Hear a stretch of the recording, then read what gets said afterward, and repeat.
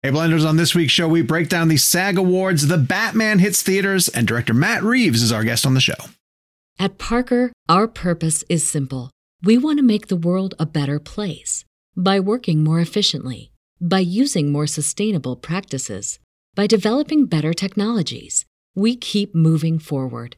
With each new idea, innovation, and partnership, we're one step closer to fulfilling our purpose every single day. To find out more, visit parker.com/purpose. Parker, engineering your success.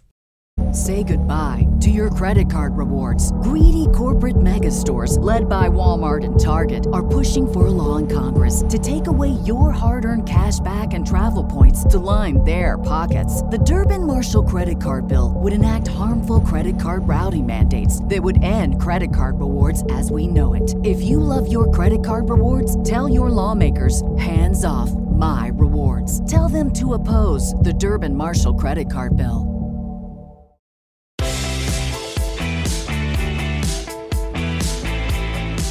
Hello, Blenders, and welcome. Welcome to episode number 205 of Real Blend, a podcast that holds a grudge and never, ever forgets. I've already forgotten what we're talking about. SAG has come and gone. The Batman hits theaters, and director Matt Reeves is on the show for a very exclusive and very, very fun. We're off the rails already. I am Sean O'Connell, the managing editor here at Cinema Blend, joined as always. Hold on. Wait, Sean, while you're catching yourself. No. Yeah. This is good. I want to keep this in.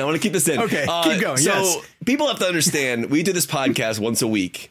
Yes. And please, whoever's editing this, Jeff, leave this in. We are on a text thread all day long, and like we're sending each other jokes and bits and all this stuff like that.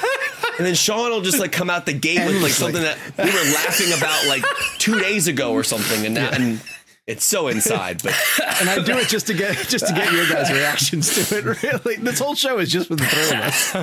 So anyway, I'm Sean O'Connell, managing editor here at Cinema Blend, joined as always by Kevin McCarthy of Fox 5 in Washington, D.C. Hi, Kev. How are you? Hey, Sean, how are you doing today? I was wondering. So first of all, you did gloss over this because we were laughing so hard. We have Matt Reeves on our show today. Yes, we do. Yes, and obviously we're all big fans, and we're going to get to that shortly. But as you know, Cloverfield to Planet of the Apes and everything, we're just excited to have him on. And if you're at all into filmmaking, we get into some really cool stuff about VR and how he was directing. It's awesome. So enjoy the interview today. And if you're not into filmmaking, I also asked questions. I don't know why you'd be listening to this show if you're not into filmmaking. It's basically what we talk about. That voice you heard is Jake Hamilton of Fox 32 in Chicago. Nobody told me it was white shirt day. I didn't. And you went to complete. Well, I mean, that I feel like it kind of goes with the theme of today, which is Kevin and I on one side and Sean on the other. Yes, if you're friends with Ryan Reynolds, wear white. You wear a white shirt. And if you are not, wear the color I'm wearing. This is like a navy blue. To give perspective, so we're recording this right after we just completed the Adam Project junket, and I'll just use this opportunity to tease that we are going to have Sean Levy on the show again next week. He was on for Free Guy. It's an excellent conversation, and the movie has Ryan Reynolds, and that'll be coming out next week. So we'll get into that next week. We can call him friend of the show. Almost Sean Levy. Oh, Sean's awesome, man, and like, or as I call him, Rob. But Sean is awesome. This show really has turned into one giant inside joke. Like, yes, yeah. You'll know when you hear the interview, which is coming up very soon. Yeah. And if you're watching us on YouTube to see the wardrobe that we are sporting and these two handsome gentlemen, thank you for joining us. Please head down, give us a like and a subscribe, because we are over 6,000 subscribers and we are now climbing really, really fast. For audio listeners, if you want to join us in video form, head to youtube.com/RealBlend podcast, Real Blend Podcast, and join the fun. Of course, we're available all the different places where you get your audio podcast needs met. And I want to know if you guys have signed up for Real Blend Premium. If you think this show is off the rails, you can pay $5 a month for 4 more episodes of pure insanity. Forget the thing we're recording this week because we're down Gabe. Gabe is off on vacation. We're being joined by one of our really good friends, Jeff McCobb. He has terrible internet, so he might not pop in here. But Gabe has a why doesn't Cinema Blend pay us. him more so that he can have better internet? We do pay him a lot, but he has really debilitating habits that keep him spending his money on things. Yes. His internet's so bad he can't even defend himself. Right. Yes, exactly. He chooses to spend on other things besides internet. And for people who are longtime listeners to our show, Jeff has had a presence on this show, whether you know it or not. Jeff is actually in the room for our Ryan Johnson Real Blend interview for Knives Out. Jeff recorded that. So Jeff's ingrained in our show. And if you haven't listened to the Ryan Johnson interview, it's available on wherever you get your podcasts. One time when we were in Los Angeles, Jeff was on as a guest, but I forget what we talked about, and I forget what episode it was. He did join us. And he came to the Jeff, you came to Tarantino, right? Yeah. Yeah. I've been around. You've been around. Let's just say, while I can chime in, that I love you guys. Happy to be here. Hey, Jeff, I was just curious if you ever considered adding the word salad to your name. Oh my God. Wow. Jeff Salad? Jeff completely original. Macabre salad. You ever had a Cobb salad? All right. Well, I'm going to follow up that gem with this. Matt Reeves is joining the show to talk about his blockbuster film, The Batman. Love Cobb salad. We circled Matt as a want to get on the show guest right when his name was attached to the project. And so we want to thank the people at Warner Brothers for helping us pull this off. Always helping us pull it off.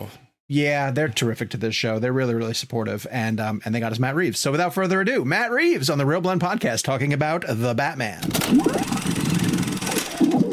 There has always been a really interesting paradox pertaining to Batman for me. And I think this is one of the first movies to really attack it. And I wanted to get your opinion on it because I'm guaranteed that you thought about it, whether Batman exists because Gotham has so many colorful villains, or whether the villains flock to Gotham because Batman exists. Oh, well, in my sort of deep dive at the beginning before I wrote, I read so many comics, and I think that the thing that stuck out to me, the vein that sort of resonated the most to me was the idea that it's the appearance of this vigilante who's masked, who gets called the Batman, that inspires the Rogues Gallery because of, they're kind of a response to him.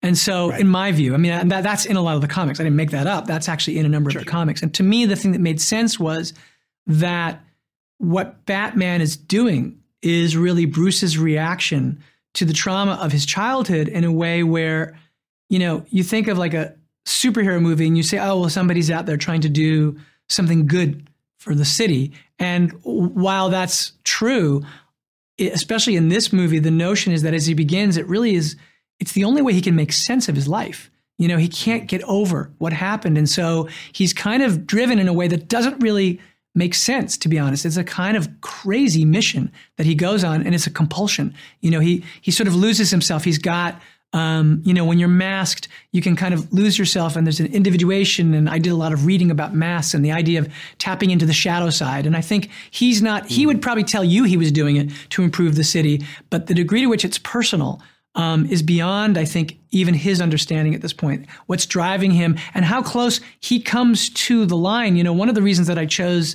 the Riddler in this story, aside from the fact that I was thinking of serial killers that were inspired from The Long Halloween, the Jeff Loeb, Tim Sale comic. I just wanted to do a story like that. And then that made me think of the Zodiac. But it wasn't just that. It was also the way in which they were two sides of the same coin. In a way, the Riddler doesn't have a problem with that line. He crosses it. But Batman comes dangerously close to crossing that line. And it's because he's not fully in control. And I think that keeps it very active. But anyway, longest answer ever to say, in my view, chicken and egg, Batman comes first. Wow. Very cool. Thank you. Matt, as we told you, this is a film podcast. So our entire audience loves filmmaking and how scenes are done. And I wanted to take a deep dive with you about the Penguin and Batman car chase, because an incredible scene. I know earlier we talked a little bit about the practical effects that you used for the jump of the Batmobile into the fire. But the shots in that particular sequence, especially even when like Colin's like, I got you. And it's like that frantic shot and the way Greg set up that camera was incredible. Can you walk us through the practical nature of that sequence? Because it is an incredible scene. And for our audience, talk about the practical effects in terms of the Batmobile going through the fire, because it's nuts. Well, I mean, you know, the way that I like to work is I like to board as much as I possibly can. And in this particular case, you know, this is the first movie where James Chinlund designed the sets in 3D. And so before they were ever built, I could put VR glasses on and we could walk into the sets. So we walked through those sets and I was like, this is incredible, because I could read through the scenes and we could say, oh, you know what? This set doesn't quite work because of this. Can you make this subtle change? And then to just be able to be in that Gothic world that he was creating, I was realizing, wait, I could shot make here. And so in prep, I was able to put the lenses on. So Greg, you know, tested all these lenses, and I said I wanted to shoot the movie anamorphic, and we had shot Let Me In anamorphic, and I wanted to use that style, and we wanted to bring in this level of sort of texture and visceral grit and visual grit. And Greg deliberately sought out the most technically flawed anamorphic lenses you could possibly have, because I was really obsessed with the kind of 70s filmmaking that was kind of like in the vein of the tone that I thought sort of was our movie, that was kind of like, you know, The French Connection or like Klute, like these neo-noir films, and they were, you know, that were shot, you know, in many cases anamorphic. And those lenses at that time were rough. They did not, you know, the whole idea was to get the widescreen experience, but in order to do that, the elements came together in a way that there were a lot of really, really beautiful imperfections. And so we wanted to pull as much of that in as possible. And once we kind of tested the range of lenses, I had them take those focal lengths designed to those lenses. Like we had one, you know, we didn't have an 80 or an 85. We had an 88 because there was something wrong with it. And literally the camera house said to us, you don't want these lenses. And we were like, yeah, no, we do. We like these lenses. And, you know, Greg is really a master at all that, because he's really, I remember when we first met that I was talking to him about a shot that he had done in Bright Star, which I'd seen. And he was like going, oh, well, in that one, I had a toilet paper holder and I was holding the lens elements, and he was there's an incredible shot where you see some needlepoint and the thread, and it's this beautiful macro shot. And I asked him about it because I was obsessed obsessed with macro shots. And he said, well, that one wasn't really a lens as much as it was me holding the elements and a toilet paper holder. So we were doing all that. And then once I had those sort of that list of lenses that we liked, we brought them into VR, and then I could go in with an operator who knew how to use that. And I could say, okay, put on the 88 or put on the 44. And then I could go and shot make. So the first thing I did when we were doing the Batmobile chase was I had Rob Alonso, who is our stunt coordinator. I said, here's what I need to know. I said, I want to know everywhere we could possibly put a hard mount. Where can I put the camera on this car? And he took me through every single possible place. And we had scanned in the route, and we could play on a kind of loop what the path of the Batmobile was. And I could look at the shots in VR before we ever shot them. And I set all of these shots basically beforehand. And we made this crazy storyboard that were made of screen grabs from VR, from the lenses that we had found.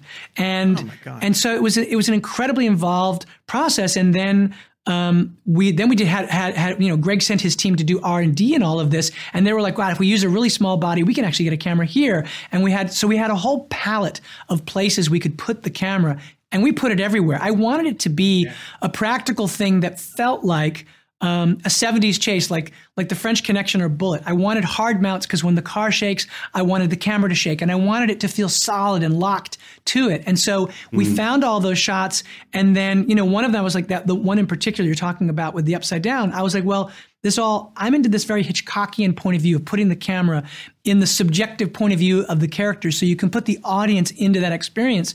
And so I thought it would be great at the end of all this kind of propulsive French Connection sort of craziness to suddenly be in the Penguin's point of view as he's lying upside down, as you have this kind of mythic appearance of Batman sort of with fire raging behind him. And all of that was found in VR. And then we just went out and shot it. So it was and then Greg wanted to do stuff to make it messier still. He'd say like, gee, if I put this filter of silicone on and we let the lens get wet, like then the lens will get wet. And we wanted this thing to be so visceral. And I think, I have to say that it was an incredible team that put together, like I said, Dom Tui earlier, when I said I wanted to jump the Batmobile through fire, he said, that doesn't have to be CG, we'll do it. And we did that. And so that shot you're talking about with Colin, that is a shot. So there's a shot you can do that's kind of a 50-50 where you take the camera and you put a mount off and you bring it off sideways so that you can see half of the frame is the driver and the other half is what's behind him. So we looked at that shot in VR and I was like, this is what, because I always wanted to have that feeling you were with them. And so I said, okay, so when those trucks flip, I think it'd be great to actually see Colin. So you never have the sense that we put him in some process thing. So that actually is Colin giving that performance in that moment when the trucks are falling. So when he goes like, I got you, like that was just gold. That was a take. I'm back somewhere else. They're on a racetrack. Is that a one shot kind of take? Is that like was dude, you've got to nail this? That is a one shot take because you're doing a thing where you're flipping a truck and you've got you're doing explosives and you're all this stuff. And I'm talking to Colin in an earwig and I'm looking at stuff on a monitor. They're out there in the freezing cold and I'm back on the stage because we're doing this in such a way that scene's being shot after I'm shooting other scenes on the stage because it has to be shot at night outside. Mm-hmm. So they're outside and so my day is like double long and I'm there talking to Colin over he's got an earwig and he's in their car and he's driving the car in that scene. The camera's in that position. They've got everything in place and we're talking about that moment. And I said, look, this whole thing is about snatch and defeat from the jaws of victory. I want to see you connect to that thing. And he just launched into that take and I was dying laughing. And that's the one that, is in the movie. I think we did maybe one other take, but yes, there was all of that stuff was super limited. And the point was to make sure that everything felt as real as possible, as practical as possible. And in those places where it is CG, because there is CG stuff, it was all done from the point of view as if you could only do it with a camera. So I never break, and I started this, back on Cloverfield, but I did it all through the Apes films. I never do a CG shot where you break the laws of reality, meaning you'll never see a shot from me where the camera is a bullet or something like that or like moves through walls, because then you start going, oh, that must be a CG shot. I want to do something as if you only have the technology that would have been available if you were shooting it practically, even though in some cases the shots are full CG. I mean, the work that Weta did, so Weta, who did the Apes films with me, they did this sequence. And I have to say, the work they did is astonishing. They added all of the rain, like we did wet downs, but they added all of the rain. They did all the stuff with the stuff with the trucks falling on him and all that kind of stuff. The work they did was astonishing. And I'm not surprised because they're an incredible, incredible group. But it was, that was an army that helped us to pull off that scene, and really some of the best technicians and artists in the world, and it was really thrilling to see it come together. My favorite scene in the movie. So thank you for doing that, breaking that down. That was awesome. Yeah, cool. Matt, could you come on our show every week because you're kind of the perfect guest for this show? So I don't know what you got going on next week. We'll just have to find a time. I don't know. If we can find a good time. We'll make it work. We have no lives, so you're perfectly fine. Matt, as much as you do in this movie that I love, there's something that you don't do, which I also love, which is not killing time showing us the murder of the Waynes. Oh yeah. And clearly we've seen it 1,000 times before. How many different ways can we see pearls drop in slow motion? There you go. So to what degree do you just go, look, we don't need to see that again? And is there any part of you that goes, but like, I want to do my take on it. Like I want my shot. Did not want to touch it. No, absolutely right. I mean, the thing about it is that, look, it's been done brilliantly. And you can't come, here's the thing. You come into a Batman movie with a level of excitement and a level of terror.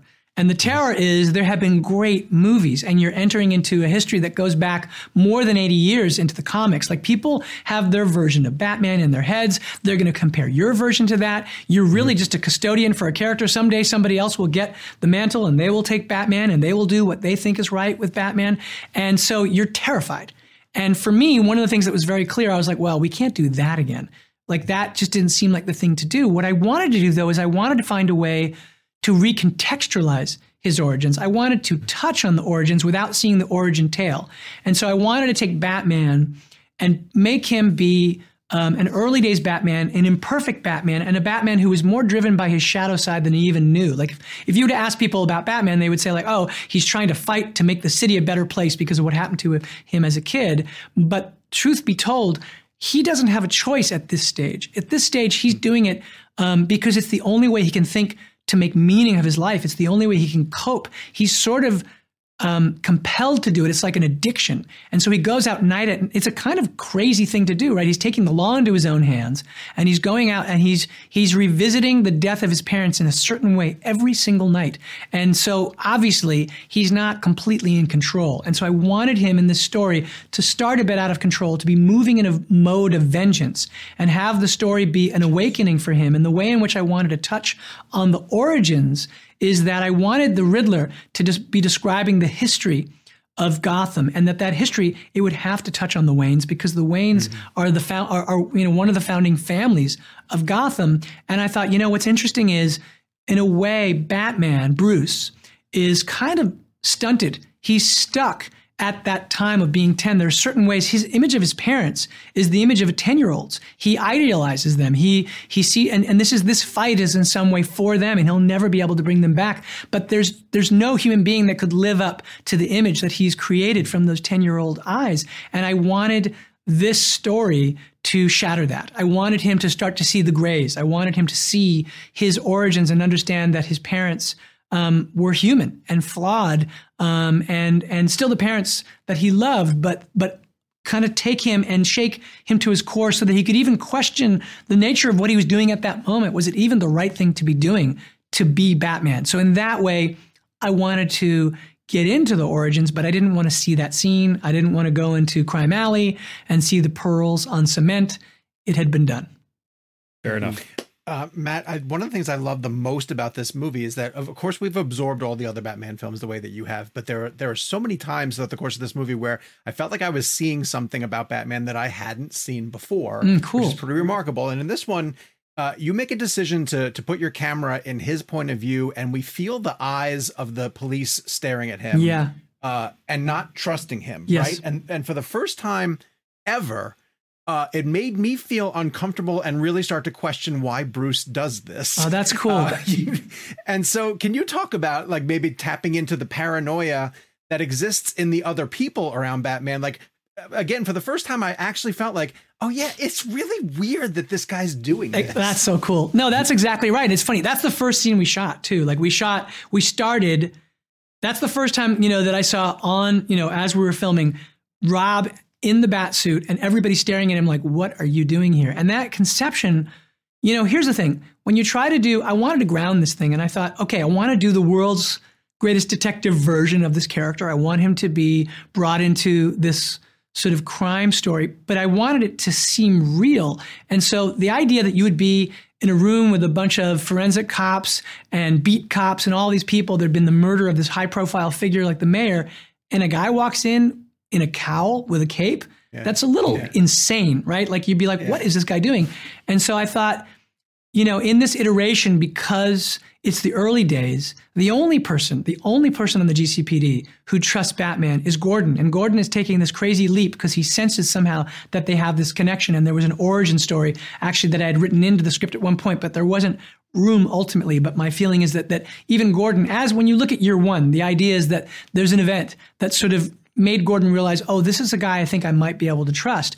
But that meant that when Gordon makes the crazy leap, I mean, it's not just Batman's sort of uncomfortable decision to be brought into this thing, it's Gordon's move. And Gordon is basically doing something insane. He's bringing a masked vigilante, a guy who's outside the law, a guy who is wanted by the law, into this crime scene because this murderer is leaving correspondence to the Batman. And he has a feeling that this guy has some instinctive ability that might be able to unlock what that's about and see what that is. And so that meant the idea of walking through that gauntlet of having all those cops looking at you with utter contempt and rage, like, okay. And because for multiple reasons, I mean, the idea that he is acting outside of the law, but also the idea that he is clearly in some way trying to root out corruption. And obviously this is a very corrupt police force in Gotham. And so there are myriad reasons why they would not trust this guy, why they'd hate this guy, why they'd love to bring him out behind a dumpster somewhere and give him a beating.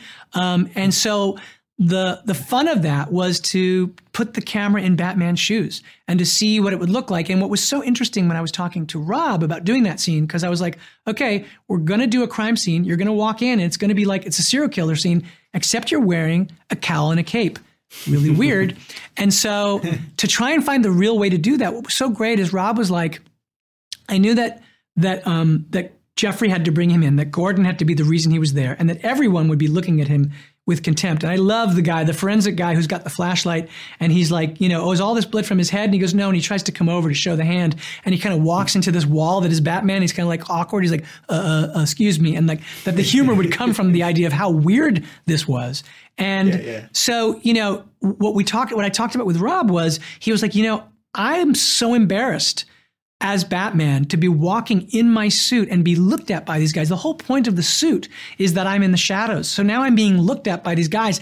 I don't want to be looked at by these guys. He goes, so I think I've got to block them out. And he said, I think the way to do that is, I think I come into this scene and I'm feeling all that and I block it out and I'm kind of like a shaman. I walk in and he talked about it almost as if he had a kind of spiritual connection to this idea of the crime, like that he had to block something out with such sort of force that he's kind of very instinctual and connected to detail. And so instead of looking at their faces, he's only focusing on the details. And so that's the way he moved. That actually determined the way he spoke and moved in the scene. And that was the first scene we were shooting with him as Batman. So that was part of the exploration of like, how do we take this guy and make him a ghost in the scene? And so that was all part of the exploration. Oh, that's incredible. I love that stuff. Matt, I want to get your perspective on this because I love this story. And Rob's talked about this before. He was shooting Tenet. And he basically lied to Nolan, had to leave the set on the day to go do his screen test for Batman. And Nolan knew exactly where he was going before. I think Rob was like, I had a family emergency, but Nolan's like, no, you're going to the Batman audition. I mean, I think Warner Brothers had to like.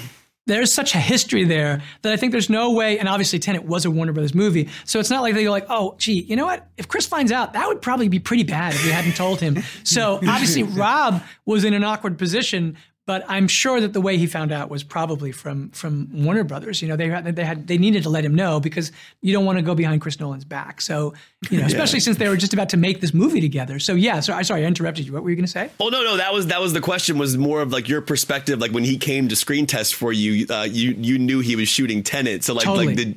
Had you and Nolan communicated at all about your Batman film and his Batman films and kind of like.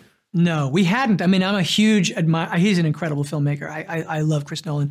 And to be honest, we don't really know each other. I just know his work and I have great admiration for it. And, obviously when I think about when I talk about the terror, that you have in approaching a Batman movie, a huge part of that, I mean, certainly it's because of Burton and the history of things, but also for me, it's also very much because of Chris Nolan. I mean, he had a high bar, to try to clear, to try to come up to try to even come close to meeting. I mean, I think that The Dark Knight is an incredible film, and I was haunted by it and by Heath Ledger's performance and just the conception of that version of that character. So yeah, I mean, I was aware that he was doing Tenet, and I thought that was really cool. In fact, I was a little, I wrote this let me tell you actually how it really affected me.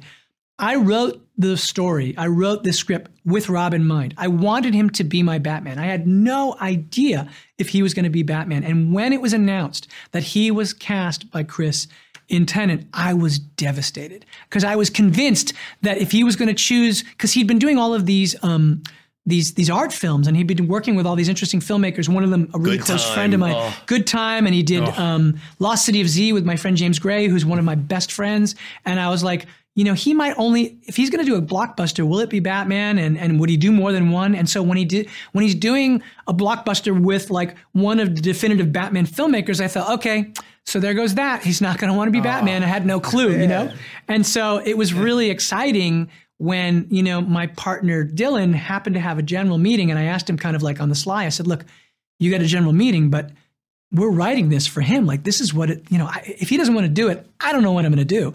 And Dylan was like, I'll kind of feel it out. I'll just kind of see how it goes. And what was cool was Chris brought it. I mean, I'm sorry, that Rob brought it up. And so when Rob brought it up, Dylan was like, I think we might have a shot. He seems like he might be into Batman. I was like, all right, cool. So I thought that there was a chance. So that was one of those things where it was a really crazy thing where he was doing the screen test in that time. And in my mind, there was no question that Rob was going to blow it out, and we were just going to do that. But you have to do it because they've all done it, right? Like you do the screen test, you put him in the suit, you do that whole thing. But knowing that he was coming and sneaking away from Tenet to do that there was a particular vibe to that. That was kind of cool.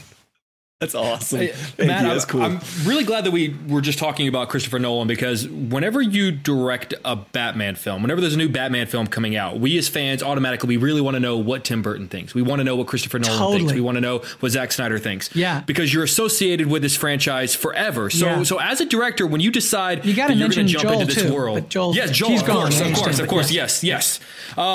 To what degree do you have to accept that if you're going to dive into the world of Batman, this isn't just 1 or 2 years of your life, it's not 10 years of your life, it is the rest of your life? Because from here on out, when someone else takes over Batman, they're going to want to know, well, what does Matt Reeves think? Like, you have to accept you will be asked about Batman. Or they're going to say, oh my God, he was the one who messed it up. Like, no matter what you do, you're part of a lineage, right? No one's saying that. I promise you, no one's saying that. I know you're not, but what I'm saying is when you're entering, you're going like, look, this is some serious stuff, because whether you like it or not, if this was a flame out, it is the most high profile flame out. You're doing it with a character that's been around for over 80 years, with movies that people love, with a character that means so much to everyone. I mean, I would tell you when I was writing, I would see people, suddenly you start focusing on different things depending on the thing that you're doing. I know when I'm editing, I start thinking about cutting. And when when we're mixing, I start thinking about sound. You become attuned to these things. When I was writing, I was noticing that when I walked down the street, everyone seemed to have a Batman baseball cap on, or like somebody with a baby Batman onesie, and you go like, uh-oh, this is trouble. There are too many people invested in this. It's not like you can just do this and then hope people don't notice. There are Nolan movies in which like the Batman symbol is just scattered. Like before he ever did Batman Begins, I think there's one in Following, and I think one in Memento. So like even in like previous Nolan movies, there's Batman symbols in there. What was he doing? You didn't see any apes onesies when you were looking around, when you were looking around? The apes onesies, they're few and far between. It's like I love that franchise and those movies, and they're they have some great fans. But Batman is another thing. Batman is like that goes way back, and no, I don't think I saw any Caesar onesies. So I would buy that. I would buy a Caesar onesie. I totally would. I'm not saying I think it's right, but I do think, that it's, you're aware of it when you get into it, and you think, it's a cool idea to think that somebody, look, that's the cool thing. You get to be a custodian for a while of this character who's so beloved, and you got to give it your all. You have to do that. And the idea that someday that might be something that some future director is going to look back at and go like, oh yeah, Matt was one of the people who did it, and I admired this part, but I got to find a way to make it my own. I mean, that was the thing. The challenge is that you have to find a way to make it different from what everybody else did. It couldn't be like everybody else's that had done it yet. It had to be, my version of it, and that's scary. That's really scary, because you could do that and go like, hey, yeah, it's different, and we don't like it. We have 1 minute left. I have to geek out with you before you go, because I think one of the best shots in the whole film is that dark hallway, the Wonder as he's fighting, and gunfire is lighting him up. It's so freaking awesome. Can you talk about real fast how you lit that, how you shot that? Is it an actual Wonder? Okay, it's not an actual one. First of all, I can tell you that the genesis of it, I wrote it that way in the script, and I don't know, I guess I'm kind of fascinated with that idea, because it was something that I actually did in War with a CG character, right? So the soldier comes into the tunnels, and when they're looking for Caesar, and Rocket attacks this guy, and the scene is lit by these muzzle flashes, and it's a very brief scene. And I thought, well, what if we take that? Because in this story, that Batman can see into the night, and that he's wearing these contact lenses. And I thought, oh, this will be interesting. How is he going to save Selina? I thought, well, what if he kills the power? So the only one who can see is Batman. And how do we know that? That will be in this point of view. And the only way we'll know is that they're taking shots at this guy coming like a horror figure. And the only time you can see where he is that each time one of the muzzle flashes goes off, you'll see him getting closer and closer and beating somebody. And then it goes black and in and out and in and out. So this was my conception for it. And when I was talking to Rob Alonzo, who, was my stunt coordinator, and he did second unit, and he's awesome. He's really responsible for the fighting style, because he was a fighter himself. And so when I wanted to get into the psychology of the character, I talked a lot to Rob about what I wanted and how, it had to come from character. So I was saying, in this scene, I want to do this. And what I had thought, because I was using my same VFX super from the Apes movies, Dan Lemon, and I knew enough about how this works to know that I could take a CG Batman and have them all shooting at a CG Batman and do all of that. And I thought, okay, so I could do this the way I did Rocket. We could do mocap. And I thought I was going to do it just like Apes. And what was so interesting is Rob Alonzo goes, no, we don't need to do that. He goes, we could do it all for real. And I was like, you're kidding me. He goes, yeah. He goes, we'd have to break up that shot into pieces. Like I wanted to do it in one piece and just feel him coming out of the elevator, getting closer. And he said, but I can do it. I think I can do this for real. And so we did it for real. He got the guys to train, and they were really careful with those guns. And these were like, the absolute best sort of what they do. And what you're actually seeing is a scene that was lit with the muzzle flashes. And it was, I can tell you, it was broken into 3 shots. And we broke them, into these little sections. And so one thing had to go the other. The whole thing was very carefully choreographed. And we had the whole thing planned out. And then we just kept doing each piece until the piece worked. And once we had the piece worked, we said, okay, that's piece 1. Now piece 2. Now piece 3. And then Dan Lemon took it and they did some adjustments so that we could get, the bullets as they ping off of the sides of the building. Sides of the entire interior. And as they ping off of Rob's chest and all of that. But we did do it practically. Damn. Wow. Damn. That's awesome. That shot is so badass. Oh, cool. That's one of those things I have to say that when we tested the movie, I was terrified because I thought, oh my God, we're doing this detective story and people want to see a Batman movie. What if they come to the movie and they go like, why did you do this? We want Batman. And what was so cool was that part of the movie, the detective part, the audience loved. I was terrified. I thought at that point, by the way, the movie was much longer than it is now. It was way over 3 hours. And I thought, this is suicide. But what was super exciting was not only were those scenes resonating, the detective stuff, but when the Batmobile chase happened, when all that stuff, people loved Batman, man, and they erupted. And that particular scene, when Batman came out of that elevator and all that stuff happened, the crowd went wild. And I was like, okay, this is pretty cool. Yeah, it's gonna work. We are out of time completely, and we would love to keep talking to you forever. So, all right, well, we'll figure out the running time. I'll need some oatmeal, but it's gonna be good. We record on Wednesdays, so we'll meet you back here next week. Is that okay? That won't work. I'm sorry. Matt, this was a blast. Thank you so much for the Robin thing. Yeah, thanks, guys. I really appreciate it. It was fun. All right, as I mentioned at the beginning of the interview, we thank Warner Brothers very much for setting this up. We thank Matt Reeves for coming on the show and talking about the Batman, and it's something we're going to be talking about over the next couple of weeks because we avoided some spoilers. I did get in a really good question for an answer about a cameo character that I am keeping out, and we will run it on Cinema Blend shortly after the movie is out. I've realized in doing, we did a spoiler-free review of the Batman, and if you mention that Robert Pattinson is in the movie, people think it's a spoiler. It's such an interesting thing because all of us, we always post our interviews. The three of us, we post our interviews in advance, and I don't think any of us really have any kind of a reputation for posting spoilers. But I'm always amazed at 2 things. One, the small, insignificant detail people will tag as a spoiler. Sure. And then also this attitude of like those people who classify those small, insignificant details as spoilers are also the first people to go eat up every Batman video that comes up on the internet. Like, it's just like whenever I want to avoid like a movie, spoilers for a movie coming out, I tend to try to mute stuff on Twitter. I try to avoid social media. I don't actively go on YouTube and watch other people's videos about that topic. So I don't understand this idea.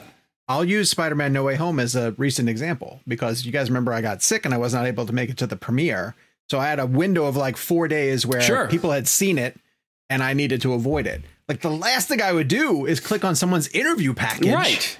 Just for fear that anything would get out, where someone would mention a key detail. Yeah, maybe something that's, and we've talked about this on the show. So maybe something that's not a spoiler to me is a spoiler to you. Okay, then don't click on my video. Yeah, avoid it. Like watch the movie first and then go do a deep dive. Yeah, it's just spoiler alert. Matt Reeves directed the Batman. Yeah. Also, sorry everybody. The Batman is in the Batman. Kevin, why would you? Come on. Gosh, I don't know why he you was just on our show. talking about I guess Batman. we spoiled that. Sorry, guys. You made it this far. All right, let's get to box office predictions for this movie, which is, I think, really difficult to land on for this reason. It is. One, it's highly anticipated, and the recent performances of Spider-Man: No Way Home and also Uncharted, which even I think the studio would tell you overperformed by their expectations, prove that people, if there's a movie in theaters that they really do want to go see, they are willing to come. Now, this is a 3-hour movie, which we talk about all the time, cuts into the number of different times that you could air it or screen it.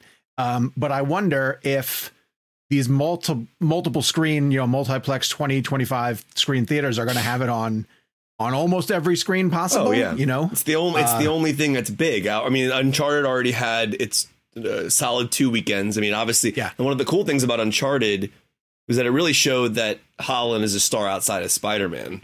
But I mean, I guess you could argue Uncharted was a big game, so people would. But I don't think the average person knows that, right?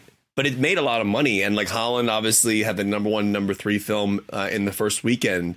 But with Batman's interesting to me because, and we'll dive into this in our review, this is a very dark film. This is not for kids whatsoever, in my personal opinion. And I think that, and I'm not saying you can't take your kids to see it, but I'm just saying it's not really a movie that, like Spider-Man: No Way Home, even though it's dark, there's definitely a kid or older kid friendly aspect to that film, even though it deals with dark territory.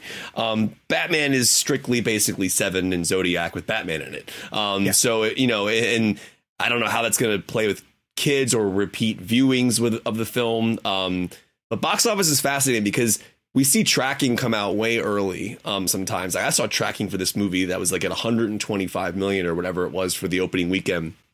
And, then we've kind of gone back and forth in the text thread. I think Jake found a link the other day that the film was tracking at possibly over 100 million for opening weekend. To be honest with you, I have absolutely no idea. I think that you got Uncharted. You won with Uncharted. I'm going to go with, I'm feeling like 97 million on this. Specific. And like the other day I said 130 and then I started thinking about it a little more and I was like, okay, all right, hold on a second. It's really dark. It's long and it doesn't really have the kid angle on it. I don't think. And I do feel that parents are going to read reviews for it. And a lot of reviews are going to talk about the dark nature of it. And I don't know if that's going to, maybe parents are going to go see it first.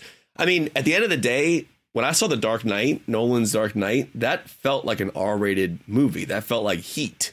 And so Reeves's film feels like an R-rated Zodiac or Seven. So I don't know tonally, even if the previews would parents would see that and go, it's a little heavy. I'm going to go 97.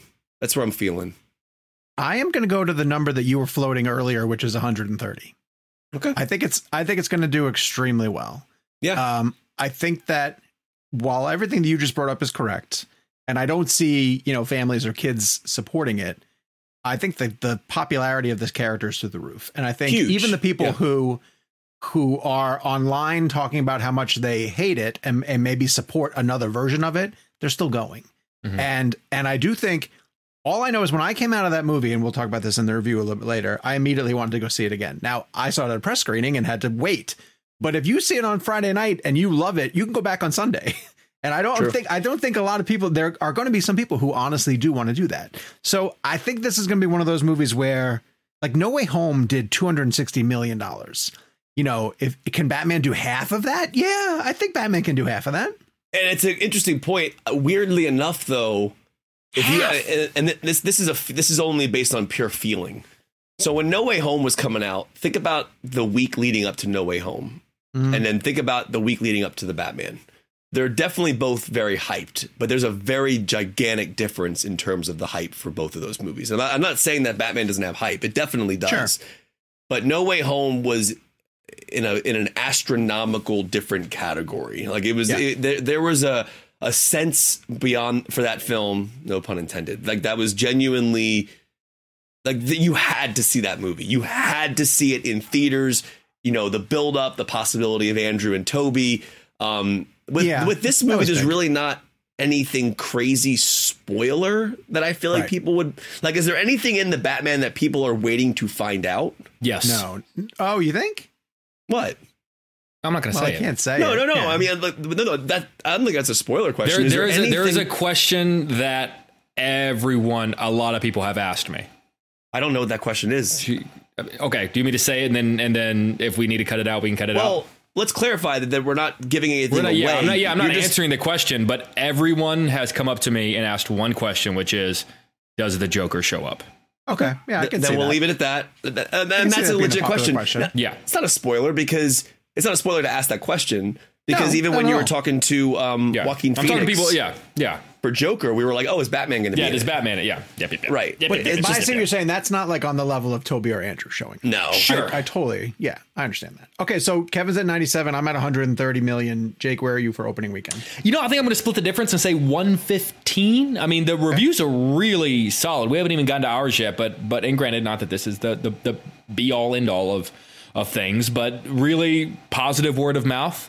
And yeah, I do think, yes, Spider-Man is a little bit more family friendly. And I think it also had the benefit of coming out during the holidays when like things were kind of like people's like work lives and school lives were kind of starting to slow down. So they had a little bit more free time. And so I think they had that going for it. I think we're still very much, and people are back at work, people are back at school. I think if it opens anywhere close to 100 million or anything over, you've got to be astronomically happy with that if you're Warner Brothers. Yeah, I mean, I you've think got 100 it's a million first time 100 million for a makes 3-hour sense. dark first time Batman that's Yeah. more film noir than action Yeah. blockbuster. Be happy with, take that to the bank. I think we're all in that $100 million camp. Now, I found this really interesting. So I was looking at Rotten Tomatoes just now, and we'll dive into our reviews later in the show. But Batman currently has an 87%. Jackass Forever has an 86%. Just want to give that perspective for a second. Okay. The Jackass best thing is a I good will say, movie. yeah, it is a good movie. The best thing It is that a great Batman movie. has going for it is not even so much that it could open huge. It's really got no competition for the month of March. It has the opportunity to own March. So even if it opens at $100 million this weekend, weekend 2 could be a $60 million weekend. Sure. Which Right. it's got nothing but leg potential moving forward. This is a legacy character. This is a huge character. At the end of the day, people are going to go see a new Batman movie. There's no question. But I mean, the question then becomes, when we'll get into the review, is when does a Batman film become too dark? Like, I read an article today about how dark this character has become over the years, obviously with Nolan's films and Snyder and it's just gotten darker. I mean, this movie is is very dark, really dark. But it still doesn't answer the question if he's wearing hockey pads or not. I know. Unfortunately. That's the Pretty spoiler disappointed in question. that. Hey guys, Yeah, I don't that's mean pretty to disappointed take the conversation off the rails, but this has now become a bit for the show. Now we now have another cast member joining Oppenheimer. Wait, Jake, save it. Oh, You got to save sorry. it. You got to save it. Yeah. Did you see it? No, I didn't see it, but we do the Oppenheimer cast update after the ad break. Oh, excuse me. let's I'm so take a sorry. quick I'm ad so sorry. break. I'm so sorry. Yeah. I'm so sorry. And How dare then I? we'll get to Mr. Nolan's expanding cast on the other side. Spoiler, of the it's Kevin. Kevin has joined the cast. There's 2 new ones that since we last did our show. We call that every a week tease. Is going to give you guys a little. Is one of them reading. this guy? A taste of The Oppenheimer. one that you're talking about that came out today, and then there's another one that came out a couple days ago. Okay. On the other side of the break, we'll update you on the Oppenheimer cast. This episode of Real Blend is brought to you by Marvel Strike Force. Marvel Strike Force is a mobile squad RPG that allows you to battle with your favorite team of superheroes and supervillains in a fight to save the universe against threats like Doctor Doom and Apocalypse. Power up your favorite characters and build a team to complete missions, unlock gear and other resources, and even challenge other players in PvP modes such as Alliance War and Arena. New ways to battle with your roster are released regularly, and the meta is constantly evolving. And now you can sign on for Marvel Strike Force's new Deadpool Anniversary event in order to receive a generous gift containing character shards, an Anniversary Diamond Orb, gear, and other great items. Better yet, each week during the Deadpool Anniversary, players can complete events and receive even more special rewards and skins. If you want to get in on all the fun of Marvel Strike Force, be sure to use our promo code MAXPOOL, that's MAXPOOL, and thank you to Marvel Strike Force for supporting the show. At Parker, our purpose is simple. We want to make the world a better place by working more efficiently, by using more sustainable practices, by developing better technologies. We keep moving forward. With each new idea, innovation, and partnership, we're one step closer to fulfilling our purpose every single day. To find out more, visit parker.com/purpose. Parker, engineering your success. All right, as promised, Jake is about to update us on the latest additions to Christopher Nolan's Oppenheimer cast. Sooner or later, the three of us are going to get cast in it. I'm waiting for that day to come. Or but today, we're going to be the only ones that aren't. But today it is. It's Jason Clarke. Jason Clarke has been added to the cast of Oppenheimer. Oh, interesting. But isn't it strange? I mean, at this point, though, you have to imagine there are only so many like lead characters. So it's going to be a point where like we're seeing all these big names, but I feel like at a certain point, these guys are only going to be in the movie for like maybe 5 or 10 minutes. Like not every single one of these people can be a lead in this movie. I mean, it could be 10 hours long. It's Nolan, man. In Nolan, we trust, man. Yes. Who was the other name that you heard, Kev? You heard a second name? I don't think this name was on our list last week, but David Dastmalchian from... no, he was not. From Dark Knight. He got added after the fact. Yeah, yes. Which is cool because he posted on his Instagram that he auditioned for Dark Knight in Chicago like years ago, and obviously he had a memorable role in the Dark Knight. It was small, but it was memorable. I mean, that was probably his face was so David's face is so interesting as an actor, but like even in that world of Batman, it was even more interesting to play with in terms of like what his character was dealing with and what he was doing. But now that he's kind of like taking on a bigger role, hopefully in Oppenheimer, he's an amazing actor, and obviously he was great in Suicide Squad recently, and he was great in Dune. I mean, this guy's like living the crazy. I could see him being like the next great character actor. He is a comic book junkie too. Like every time he does interviews, every time a new project rolls around, he was in Ant-Man, obviously the Ant-Man franchise. He's a he loves it. He loves that stuff. So I'm so happy for him because he keeps getting great roles. And he's just I just love how like he's such an interesting actor. Like he really, when he's on screen, there's a presence of it to him that I just love. He's phenomenal. Absolutely. Okay, let's get to the SAG Awards, which just were handed out on Sunday. So it's Tuesday when we're recording this, but Friday when you're all listening to it. So the SAG Awards were the previous week, and we want to talk about if they shaped the Oscar race and how so. And interestingly enough, I think that 2 of the winners feel like they are locked in, and that would be Will Smith and Ariana DeBose. Ariana DeBose, yes. Those 2 seem like the ones who they've been front runners in their category, getting a nod from the Screen Actors Guild, which is the actor's body, and that's the same body that votes for the Oscars, puts them in stronger status. The one that shocked me coming out of this was the supporting actor race, because the person who I thought would be the front runner, which would be Cody Smith-McPhee for his performance in Power of the Dog, and he ends up losing to Troy Kotsur for Coda, and then Coda wins Best Ensemble. So now it wasn't competing against Power of the Dog. And I was a little bit, I guess I'm surprised. I didn't realize that Power of the Dog wasn't a SAG Ensemble nomination. So, and of course there were only 5 and there's 10 for Best Picture. So Best Picture could check out in a totally different way. But Coda winning completely surprised me. I did not stay up to watch the show. Got up Monday morning and checked the results and was stunned to find out that Coda, and not that I don't think it deserves it. I think it absolutely deserves it. But it's fantastic to see it getting the recognition that it deserved. Were there any big time shocks coming out of it? Chastain. Chastain? Yeah. But that race is the most up in the... honestly, it doesn't matter really who won that category that night. I felt like it would have been... There was a part... And I wanted Chastain to win, but there was a part of me that kind of wanted Gaga to win just to like throw the whole race up. Because you guys know that none of the 5 Oscar nominees and Best Actress are nominated for BAFTA. So a BAFTA win isn't going to help. That's not going to help clear things up. It's the most nuts that category has been in years. So I'm very curious to see what's going to happen there. I also love the Coda win was great too, because I feel like I'm kind of in this weird boat now where no pun intended, because the movie's about fishing. Well, the characters are on fishing boats. But I kind of want to see this movie win now. I feel like it's such a great film. I mean, Power of the Dog is obviously still, I believe, considered to be the front runner to win. Well, I mean, I think the problem is that, and I get that these sort of rules are made to be broken, but like, and I get what you're saying. I'd be curious to see if this affects Critics' Choice voting, which the three of us are members of, if like maybe more people are willing to go, that's interesting. But like Coda not having director, editing, really any kind of technical nomination. It's only got 3: Best Picture, Screenplay, and Supporting Actor. And it just, and now granted, it's very possible it goes 3 for 3.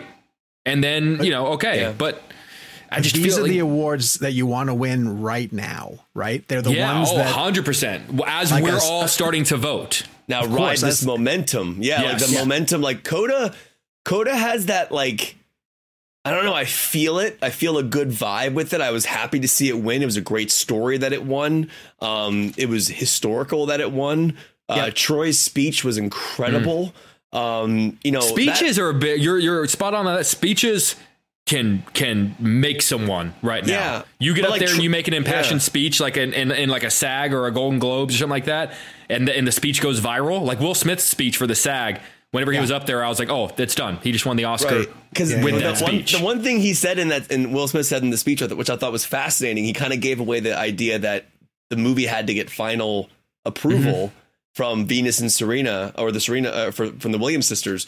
He said they wouldn't put their name on it until they saw it. I mean, the movie was already going to happen, but they wouldn't come out and support it unless they approved of it, which makes sense. Which was interesting because they cut to the table and you saw like a bit of almost like an embarrassed reaction, like we weren't supposed to tell people that. Like, because, I didn't read it that. I read it as like, damn right, we're not going to let you tell our father's story. Yeah, I read that as like something they were proud of.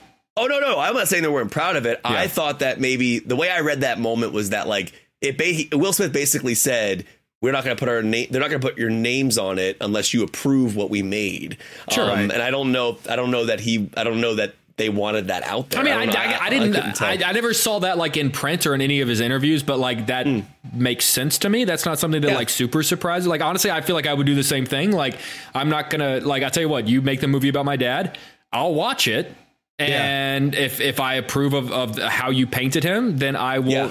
Sure, I'll get out and promote it, but I'm not going to do it if that doesn't seem out of the ordinary to me. Oh no, it's not out of the ordinary. I just thought it was cool. There's a photo that stemmed from that win, which sometimes you see like a random shot of people all together, and you're like, oh, that's a Renaissance painting. That's the commentary because there's so much weird stuff going on. Hang it in the Louvre. It was Will Smith, Meryl Streep, Lin-Manuel Miranda, and Venus Williams. Just the 4 of them together. And I mean, you'd kill to have a photograph with any of those people, and the 4 of them just randomly hanging out was really, really funny. The one thing about Coda too, before we move on, is that this is we talk about this all the time. You don't want to be the front runner so early, right? So people are being told the whole time, like, oh, it's Power of the Dog, oh, it's Power of the Dog. And what if you're iffy about Power of the Dog and Coda wins SAG and you haven't watched it yet? Right. So you go, oh, all right. Wow, that actually won. Let me throw it on. And then right now, as you were saying around the voting time, you go, oh, this is better. This is good. It's because I'm finding. Are you finding a lot of people are watching it right now? I'm finding like a lot of people in my newsroom are coming up to me going, my bosses have watched it. Yeah. But they're watching it right now because like Sean said, everyone's talking about it right now. Like, forget the fact that we were talking about it in August. Now is the time where like, not like quote unquote, the average moviegoer is finding it on Apple TV. You know what's interesting too? You just said something about speeches, and I kind of like the way this season has shook out in that we didn't have a Globes and the Critics' Choice has been pushed back. So we haven't seen, sometimes you get to the Oscars and you feel like the person has given the same speech 7 times, and we haven't had to see, like, this is Will Smith's first time, honestly. Standing up and taking an award on a telecast. Wasn't that kind of weird? Like, to think that like we've never seen Will Smith accept an award like that before in his entire career. Yep. Do you ever wonder, like, it's funny, you bring up something interesting that I've always actually been curious about. Like, so let's say somebody has like a long awards run. They win everything, right? BAFTA, SAG, they win the Globe, they win the Oscar. Yeah. Do you think there's some kind of like sit down before all the award season starts and says, all right, we're going to save this piece of information for this speech. Well, I think they get help. You know what I mean? Yeah, Like, because remember but if you don't win the Pitt, Oscar, though, and you left and you held on to the best thing, Yeah. and you haven't given that part of your speech yet. I mean, that's the risk you. But I remember when Brad Pitt went on his run for Hollywood.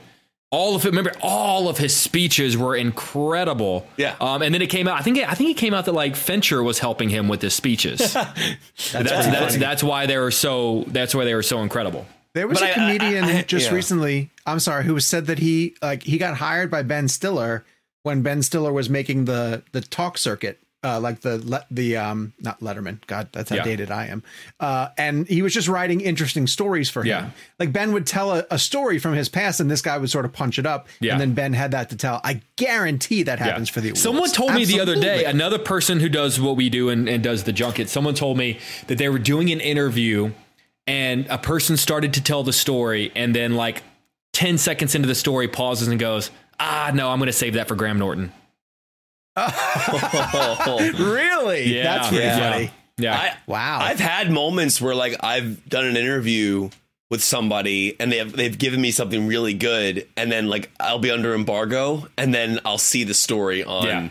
Or like, you see Fallon. like a better punched up version of it. Right. Like there have been times where like someone told me a story and then I see them on Fallon and they tell the same story, but they just tell it so much better to Fallon than they animated, do to me. Yeah. Like they care. Like, again, like it's interesting. We work in a very weird business. Like I interviewed Jennifer Garner and Mark Ruffalo the other day for Adam Project, and they were telling me a great story about 13 going on 30, but we have to hold our interviews until Monday. I believe. And so now I'm like, okay, they're probably going to tell this story to 25 people between now and Monday. Yeah, because they've got the red carpet and they got the national show. Okay, let me ask you guys something. Do you think, and now we're going down a self-serving road, do you guys think, and I think the answer is yes to this question before I even ask it, do you guys think that like producers for the late night shows do a deep dive on our stuff to try to find, because there have been times where like I've watched your interview, Sean, or your interview, Kevin, or even my interview or other people's interviews,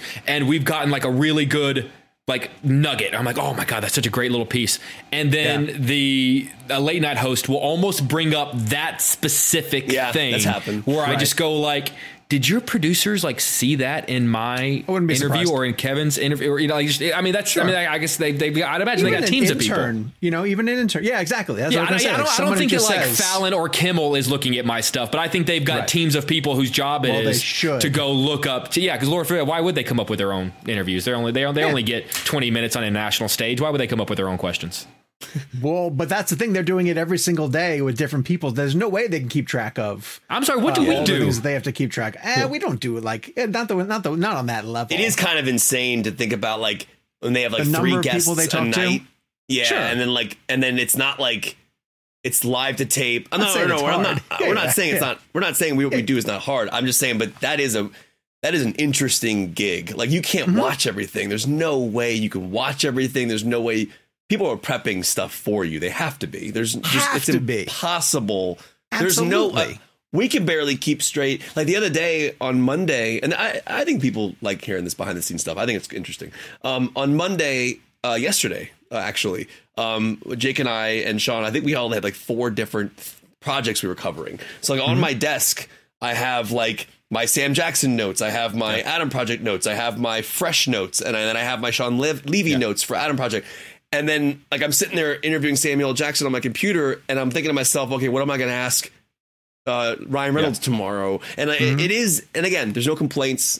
I'm not digging ditches. I'm very happy with what I do for a living. But it is like, I don't think people really realize how like the juggling sometimes it's kind of insane. And that's why it kind of makes me appreciate the late night guys, because that is crazy. Like 2 major A-list guests, 5 nights a week, each night, plus a music act. And I think you can notice the interviews when they are reading questions that were handed to them too. I think you can get a sense of, Well, the one thing I don't like about late night sometimes is I'll watch like Fallon or somebody doing an interview, and I'm not knocking anybody. I actually like Fallon. I don't like Fallon. I love Kimmel. I don't like the Fallon bit he does where he gets actors to slide phrases into other people's junket interviews. I think that is unbelievably disrespectful, and I hate that he does that. And as someone who does interviews, I didn't even know that was a thing. It's a thing that he like gets actors to like, hey, while you're doing press for your movie, say something about like buttermilk, like work buttermilk into your interview, and then they'll do a montage of them doing junkets with all of us, saying, oh yeah, I had a glass of buttermilk the other day, and it's just like that. I think is the most unbelievably disrespectful. It's like, dude, you get 20 minutes with these people on a national stage. We get 4 minutes. And like to like make the most out of for our livelihood, and you're going to take up our time. I think that is unbelievably disrespectful, and I hate Fallon that he does that. Well, I mean, okay, all right. Well, that aside, my only thing that I don't like about late night sometimes is that you can tell the story is that they already know what they're going to talk about. Yeah, like you'll see somebody like they'll like bring up a topic that is clearly like a serve to. Okay, we've already discussed this, and I get it, and that's just how it is. I mean, but like we all operate in different realms and different areas. It's the same way. Sometimes I find people are disappointed when I explain the junket process to them. Like I think people really do think sometimes that we are friends with a lot of these people and we sit down in a room and just catch up and talk. And I'm like, no, I'm one of like 80. Why did you leave after 4 minutes, Jake? Yeah, that's my favorite. That's my favorite. When someone comments on a junket interview, that's like, why didn't you talk to them longer? And why did you get up and walk out at the end? I'm like, that's because I chose it. They offered me 30 minutes with Tom Hanks, but I said, no, 4 is enough. Gabe is listening to this show after the fact, and his arm is twirling. Oh my God, I forgot that we probably should move on. But I find this interesting. I think people interesting. I honestly want people to tell us if that last 10 minutes or so was interesting to you. If it wasn't, it's definitely interesting. Let us know. Tweet us. All right. This week in movies, Drive My Car is hitting HBO Max. The acclaimed Drive My Car. And Kev, I'll take the bullet for you as well too. I haven't seen it yet. Have you watched it? So I have the screener. I'm watching it this weekend. It comes on HBO Max tomorrow. Yep, yes, and I'm gonna watch it. Yes, I have a screener for it, and I didn't want to like what for people out there. This is minutia, but we'll get sent links sometimes, and what we'll have to do to watch the movie is either watch it on the computer, which I don't really prefer because again, I'm not trying to complain. It's just more of like a viewing experience and giving the film the respect it deserves. Want that. Yeah, exactly. And so when you airplay these to your TV, it's usually condenses the aspect ratio, or it's like it's buffering. So when I found out it was coming on HBO Max this weekend, I literally said, okay, I'm going to make a point to watch it. And I will say this, and we are a movie show. I do feel like we all should have seen this movie, and I haven't seen it either. But one thing we explained on the podcast when the Oscar nominations came out is this: there are always 1 or 2 films that come out of the nominations that we had not been exposed to or had worked on or covered. But in this particular situation, I wish I had seen Drive My Car prior to the nominations, but we're going to watch it this weekend. And actually, the good news is none of us have voted for the CCA yet. Yep. So we're all going to be in line with the voting by the time that comes around because we're all going to watch it. Okay. Fresh is dropping on Hulu, and I'm going to take a cue from Jake and not tell you guys any details about this. But I will say that it is highly original and has a lot of really interesting things to say about modern dating. And it's just so hard. I don't want to give anything away. The closest comparison is like a From Dusk Till Dawn. Like, wouldn't you have loved to watch From Dusk Till Dawn? Not saying there are vampires in it, because there aren't vampires in it. But like, wouldn't you have loved to watch From Dusk Till Dawn, not knowing what it was about? And if you answer yes to that question, then don't look up what Fresh is about. Correct. Just press play on it. It stars Sebastian Stan and Daisy, whose name is escaping me. But I'll tell you, she's from Normal People. She's amazing. Let me look her up. I do want to get her. I want to give her Daisy Edgar Jones. Thank you very much. She's terrific in this. Yeah, and she's also from Normal People, which had Paul, who is actually in The Lost Daughter, who we all interviewed for The Lost Daughter. That show's available on Hulu. I haven't seen the whole thing, but from what I've seen of it, it's pretty amazing. So, and she's a really great actor. Do we all highly recommend Fresh? I highly recommend Fresh. Yeah. I really, really loved the first 2 acts. I honestly think it went a little off the rails for me in the last act. It didn't. It didn't. I don't want to say it ended on a down note, but it didn't and there was a point where I was like, oh my God, I love this movie. And then by the end of it, I was just sort of like, okay, I liked that quite a bit, but but still, like, 100% absolutely recommend. Recommend it for sure. I mean, it's definitely like we had Mimi Cave on, and she'll be part of a bonus episode, or I believe she's our interview next week. So people have a chance to go to watch fresh on Hulu this weekend and prep for our interview with her dropping next week. Cool. So Mimi Cave directorial debut interview next week on Real Blend. I liked it too. I thought it was interesting. Gave me American Psycho vibes, and I love American Psycho. And she does strike a really interesting tone. If you do watch the movie and you're curious about how they made the food look the way it did, well, you can tune into our interview next week, because there's some pretty wicked stuff. It's a great answer. Yeah. All right, let's get to the big one, the big dog of the week. Matt Reeves' film, The Batman. Jake, I'm going to throw it to you to start. How do you feel about how Matt Reeves reinvented this character and his world for the 3-hour feast that is The Batman? I really loved it. I mean, I think we're at a point now where, because we have gotten so many different Batman films and interpretations of not just the character, but the city of Gotham and obviously his iconic villains, that my first and foremost question going into a Batman film is this an interpretation that I've never seen before? And I think this absolutely is. The way I've been comparing it, Kevin said it perfectly. It's 1/3 Fincher's Zodiac or Fincher's Seven. It's 1/3 French Connection, and it's 1/3 a Batman film. It's not what it is. Not is the big action extravaganza of Nolan. It's much more a detective film noir with spurts of action throughout. But there's long periods of time where there is no action. Now there's a lot of Batman, but it's Batman in these quiet film noir moments. I really loved this vibe. I really loved this feel. It felt like, even though it's a character that's been a part of my life since I've been aware of pop culture in my consciousness, but I've never really felt like I've seen him presented this way. Every angle of it, I just thought, oh, that's a cool choice. I liked that. And it's also a movie that I think is, I think a lot of people are going to walk out of the theater not entirely sure how they feel about it. And I feel like it's a movie that's going to grow and grow, because honestly, the more I think about it, the more I loved it walking out, but the more I think about it, the more I do like it.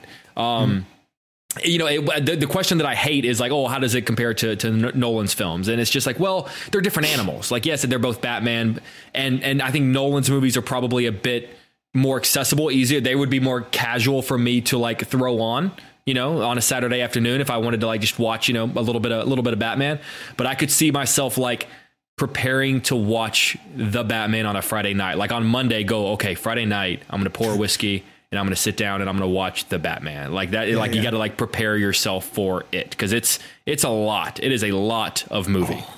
It is so much movie. Like that's the thing so much about it. It is so much movie. I hope that made sense. I hope my ramble made sense. Oh, no, absolutely. Yeah. Sense. And one of the reasons why I love it as much as Jake does is that it's the interpretation of Gotham to me is just as fascinating as we've seen on screen before, because I think Matt Reeves is interested in all of the different avenues that the movie can go down. So when it would detour and spend time with Colin Farrell's Penguin, or Carmine Falcone, played by the great John Turturro, or got into some of the back and forth between Arthur, played by Andy Serkis, and Robert Pattinson's Batman, I was enthralled. It didn't matter where it went. I was interested in where it was going, because I thought each of the different threads that he picked up and pulled were really, really fascinating. What blows my mind is that this is a character who over the years has sustained adaptations and translations from so many different filmmakers, and they find new ways in. Like you're exactly right in the fact that Nolan's films are a completely different animal.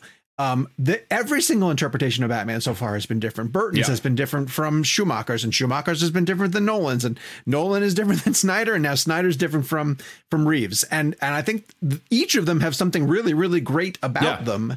Even Schumacher's, like their aspect of Schumacher's Batman, I really enjoy. For sure, definitely. So I'm blown away that we can go into a project like this. Like I made a comment and someone called me on it too when I posted something positive about the Batman of like, I said, I think we're getting close to a point of Batman oversaturation. Like there's so much of this character. And yet for 3 hours, I was riveted by what I was watching. And so and I went back. I had an opportunity to go see it at another press screening here in Charlotte. And that was you've seen it 6 hours. twice. I've seen it twice. Wow. And by the end of the second time, I was like, all right, that's enough. I'm done. Now I got everything I wanted to get out of it. Because it's long. It's definitely long. It's a sit. But the first time through, I was completely riveted in every aspect of it. And the second time through, it's weird. The second time through, I did see some of the seams and places where, and I think a lot of this is due to COVID and the way COVID hit that production. They had to shut down for a while. When they did get back up and running, they were limited in the number of things that they could do. And so I can't talk about some of the specifics without spoilers, but there are definitely scenes that I watch where I'm just like, I think you were cheated a little bit here to get where you needed to get, sort of thing. And would he have shot it differently if he had the opportunity to maybe blow it out? But I loved it. And I think Matt Reeves and I can't wait to see where he goes with this. I hope he continues to make, one or two more movies in this franchise, because I really want to see where he's going with it. Kev, where are you at? Yeah, so this is an interesting film for me to talk about, because like Sean and Jake are both on the love it side. I'm more on the really like it side, which is totally fine. Oh, no, totally fine. But I say that not in like just because the internet is so like, oh, if you don't give it a 6 out of 5, then you hated it. And that was the thing. When the social reactions came out yesterday, like I knew that I was sitting on like a 4 out of 5 for the film. I knew I didn't blown away love it, but I knew that I liked a lot of it and I loved some of it. And so like I prefaced my review by saying like, listen, like we live in a day and age where if you just like a movie these days, you somehow hate that film. And I think that we are. I don't really like where we are right now in terms of like film Twitter and culture, like in terms of that, in the sense of like everything has to be the best thing of all time or the worst thing of all time, better than this, better than that. If you come out the gate with the greatest Batman movie of all time, like, I feel like we need to, I mean, and I'm guilty of like, I am a very exaggerated individual. I am very over the top with cause I get excited. I'm an excited person. So when I see something that blows my mind, I am going to be like full force, like Dune blew me away and I was all into it. But at the same time, there is some times where you want to sit back and think about it and scale it back and actually just kind of like, break it down a bit. Now with Batman, there's a lot that I love. I'll start off with what I love and then I'll go into what I didn't love. What I loved about it is Greg Fraser and Michael Giacchino. Oh my God. Some of the greatest Batman shots of all time. Yeah, Fraser. I don't think that's an exaggeration. Yeah, Fraser's cinematography is absolutely astounding. I think the Batmobile chase on the highway at night with the rain with Penguin is outstanding. One of the best Batman scenes ever created. Michael Giacchino delivers one of the greatest scores of his career. I mean, this score is outstanding. It is a living, breathing character in this film. It is really the to me the driving force emotionally outside of the performances. It really is something that is ingrained in this gritty world. And like Greg, the way he shoots this film, it's gorgeous, it's beautiful, it's dark, it's gritty, it's riveting, it's immersive cinema. This is truly visceral and immersive filmmaking. There's no doubt about that. When the film works, it really, really works. Like I love the opening. Every action scene is incredible. Even the non-action scenes, there are scenes that I really dug. My biggest problem with the film is it feels long. And at the end of the day, there's a difference between a movie being too long in length or feeling long. 3 hours is not that bad. I mean, Titanic was 3.5 hours, whatever it was. Infinity War was 240. I think Endgame was 3 something, I want to say, or close to 3. I think 302 or something like that. Like there's like, okay, Infinity War is the example I'm going to use here. That was like 235, 237, 240, whatever it was. That movie feels like it's 45 minutes long. Yeah. That movie goes by instantaneously. Every scene, there is no fat on that movie whatsoever. It is trimmed down exactly. It is one of the most relentlessly paced and edited films I've ever seen. It's incredible. Yeah. The Batman does sit in scenes for a long time. And I got to a point where I just got tired of watching Jeffrey Wright reading clues over and over again. And at the end of the day, I'm totally cool with the Zodiac and Seven thing. It's awesome. It's a great concept. But I don't know if you guys could disagree with me on this. This film could lose 30 minutes easily. It's interesting because I picked it up on more on the second time through, scenes that held longer. Too long. And your criticism about them reading clues and sort of revisiting stuff. And I was like, it didn't bother me the first time through, not a little bit. On the second time through, I was like, all right, I kind of understand what Kevin's talking about.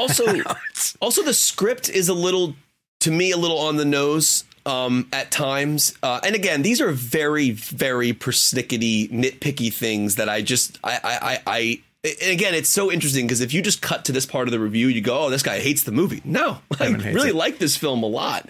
It just didn't, like, if I'm looking at Batman, I'm putting Begins, Dark Knight, BVS Ultimate Edition, Zack Snyder's Justice League, and Burton's Batman, maybe Batman Returns over this film. Oh, that's interesting. And I'm not, and Batman Returns, I'll take that back. But Keaton's Batman and everything else I mentioned, I prefer. I still think Affleck's the best Batman of all time. Now, I want to say one more thing before we move on. Pattinson's phenomenal. Great casting for Batman. The I'm Vengeance scene was the moment that I realized he was great. I knew he was going to be great. I wanted more Bruce Wayne. It's a very heavy Batman film. Very, very, very heavy Batman film. Paul Dano, phenomenal as the Riddler. That's the thing, is like there's so much that I love about this movie, but the overall, I'm just like, it's good. It's not The Dark Knight. And I want to disagree with you guys just one bit on Nolan.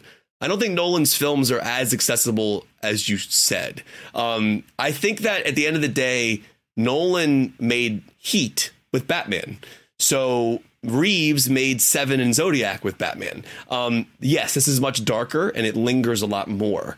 But I think Dark Knight is a crime drama just masked in a Batman film. I mean, it's Heat. That movie, the opening of Dark Knight is literally the shootout in Heat. Yeah, but saying that it's remind you of a popular action film from 20, 30 years ago doesn't mean it's not. I mean, it had the biggest opening of all time whenever it came out. I'd say that's fairly accessible.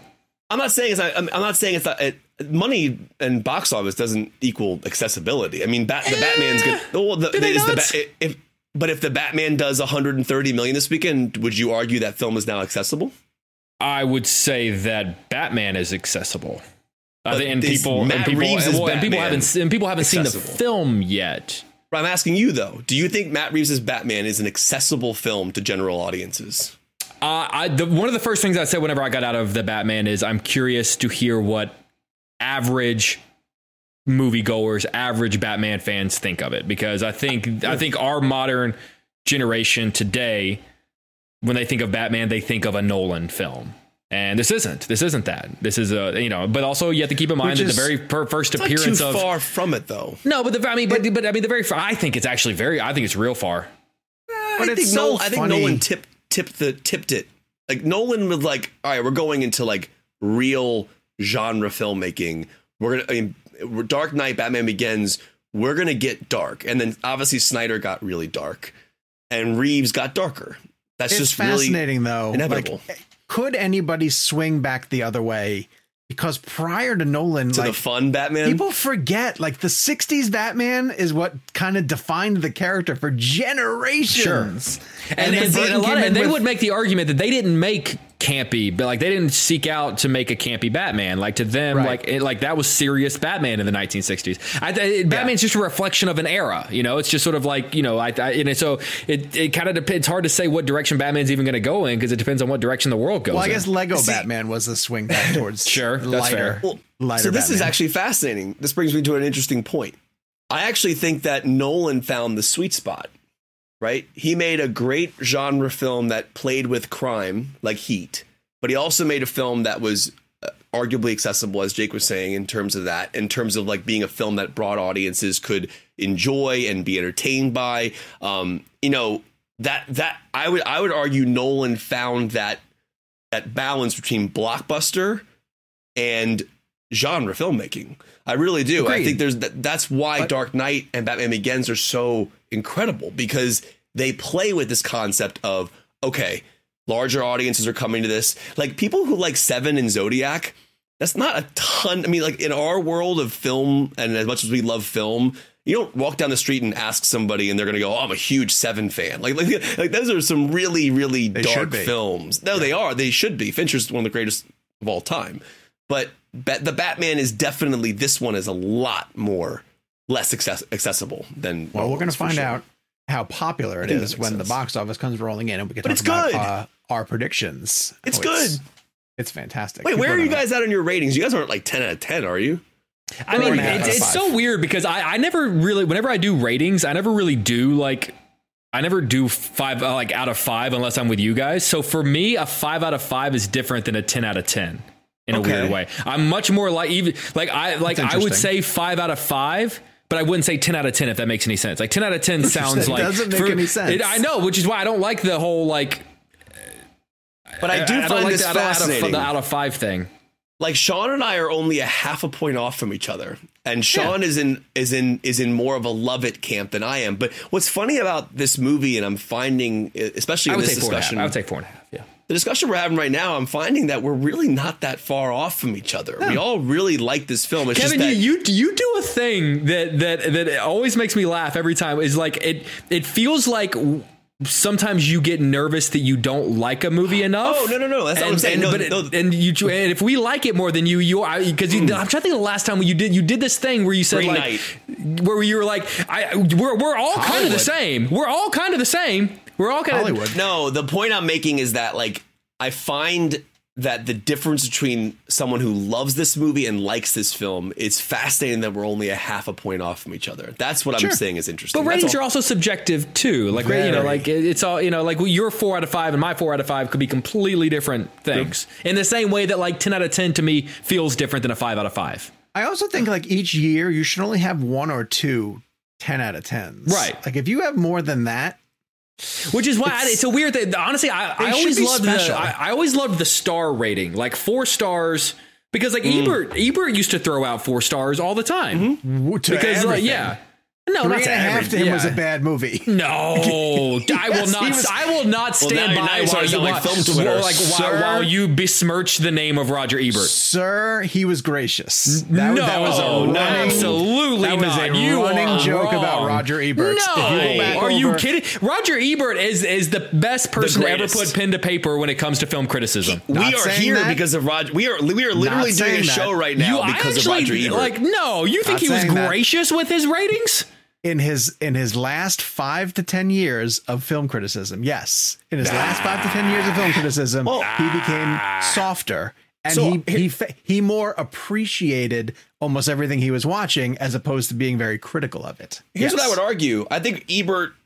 Well, first of all, Roger Ebert's the greatest critic of all time in terms of like. That's not what we're arguing. I know. But we wouldn't be here doing the show if it wasn't for him. But my other point being is that like I think Ebert, maybe in his older age, got to a point where, like, and that's the thing about film criticism. Like, at the end of the day, I don't walk into a film wanting to destroy it or take it down. You know what I mean? Like, and when you actually understand the full process behind filmmaking and kind of what goes into it, you know, and I'm not giving bad movies a pass, but to me, there's always something good you can find in a film. And I try to be. There are movies I obviously don't like and I'm going to give bad reviews to, but I also don't not love that he got maybe a little more, as you say, gracious in terms of like appreciating the art form of a film. Even if he didn't love the movie, Ebert was brilliant at finding things that made you appreciate the movies more. Sure. Like his reviews would actually, that's kind of like how I've always wanted to be as a critic is I want someone to watch my review of The Dark Knight and go, oh my God, I remember Kevin not airing the movie, but I want them to watch a shot like the truck flip. And I want them to think in their mind, oh, I heard that was actually practically done, because then it gives you a deeper appreciation for the filmmaking. The whole point of a film critic is really to assist the audience in their journey with that movie. And Ebert did that for me, and like regardless if he got more and more gracious, quote unquote, over his career. And we also have to account for like what he was dealing with in the final 5 years of his life. Right. Like if that gave him a new life perspective, then I ain't mad about it. Yeah, we are off the rails. Let's move on to the blend game this week, which is #Ava DuVernay blend. Did anyone not pick Selma? I did Jake, not pick please Selma. take it away. I picked When They See Us, which is an incredible limited series about the Central Park Five. It's one of those, and this is such a cliche when you hear this sort of thing, but it's one of those things that is horrifying that it happened then, and you watch it, and it took place a while back. Maybe 15, 20 years 70s? ago?